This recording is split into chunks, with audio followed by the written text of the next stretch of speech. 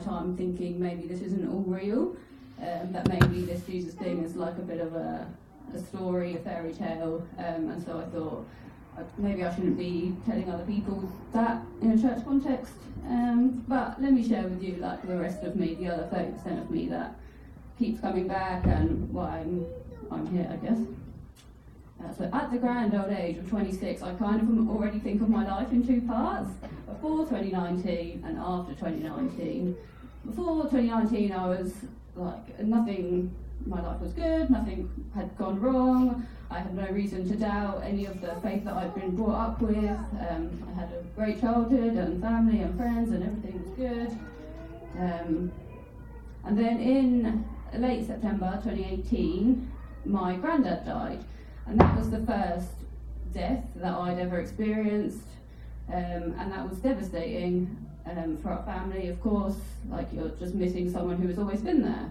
And then 6 weeks later, my other granddad died, and so I'd gone from like however many years that was of never experiencing a death, never having any meaningful reason to be sad, to all of a sudden having both of these quite heartbreaking events happen in a short space of time. And I remember from the day in September when my first granddad died, crying every single day until Christmas Day, because I just couldn't imagine what my life would be like now with people missing from it. And then it got to Christmas Day and I thought, this is where you stop crying about this and you have to move forward. And I could rationalise my grandparents dying because I had plenty of friends whose grandparents had died. I understood that this is, the circle of life. People get old and then people die, and that's, even though I hadn't experienced it, I knew that is how it was going to work, and that is the reality, and that was bound to happen one day. I was just sad that it was happening to me now. And then a few months later, so March 2019, my partner Joe, his dad, was diagnosed with cancer. He was a smart man in his mid-50s.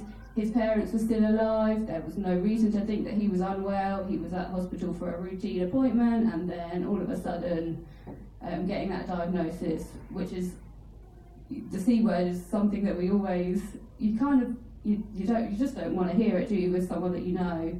And so, from when he was diagnosed in March, I prayed every second that I had that he would get better, that this was all a horrible nightmare that I was going to wake up from. I asked everyone I knew that had any faith, Jehovah's Witnesses, Muslim, all my Christian friends, just whoever it is you're praying to, get on this for Joe's dad because this is unbearable. I don't have any words to say to him to make this better. My faith that I have told him that I've had for my whole life is all being brought into question, and why is this happening, and can't you tell your God to take this away? And at the same time knowing that I don't have that power, and I was doing everything that I thought I could. I was bargaining with God that if you make Joe's dad better, then I will do this, and I will go to church every day, and I will tell everyone I know about Jesus.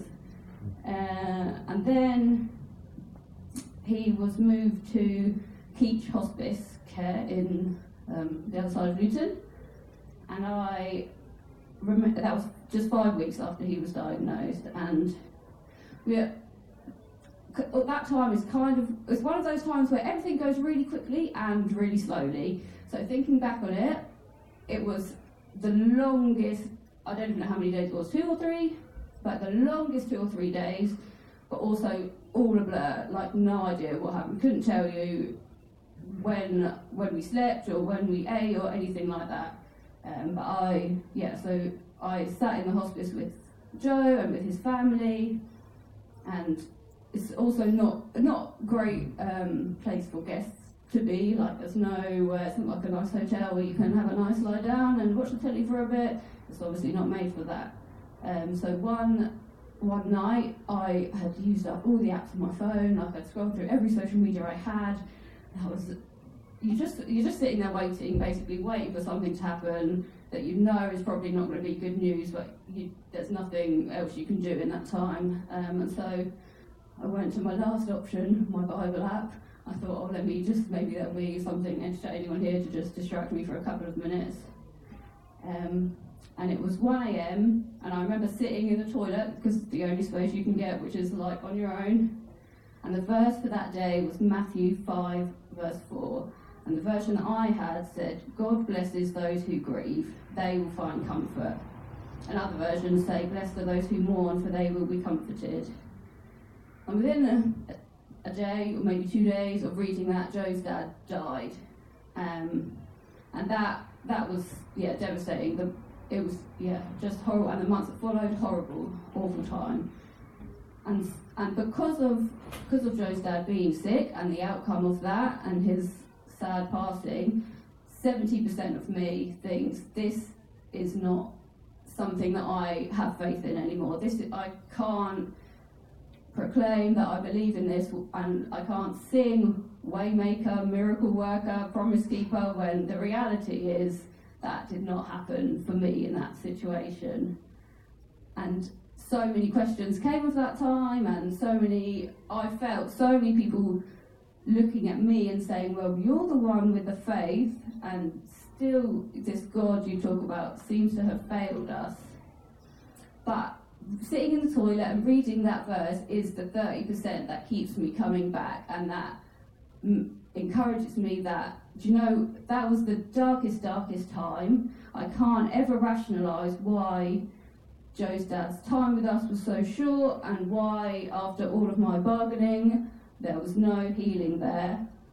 But I remember that in that darkest time, where there was nowhere else to look, that verse for the day was a little reminder that there is something, there is a hope, there is a reason that you can continue having your faith despite this, and despite what you thought was true and was God has not been the reality in this situation. And I think that little light in the darkness was perfectly timed. I don't think it was a coincidence that was the verse for that day, and that is the reason why I'm still here, because I think every time I think it would be easier for me to just stay at home and stay in bed and not turn up on a Sunday morning. I think actually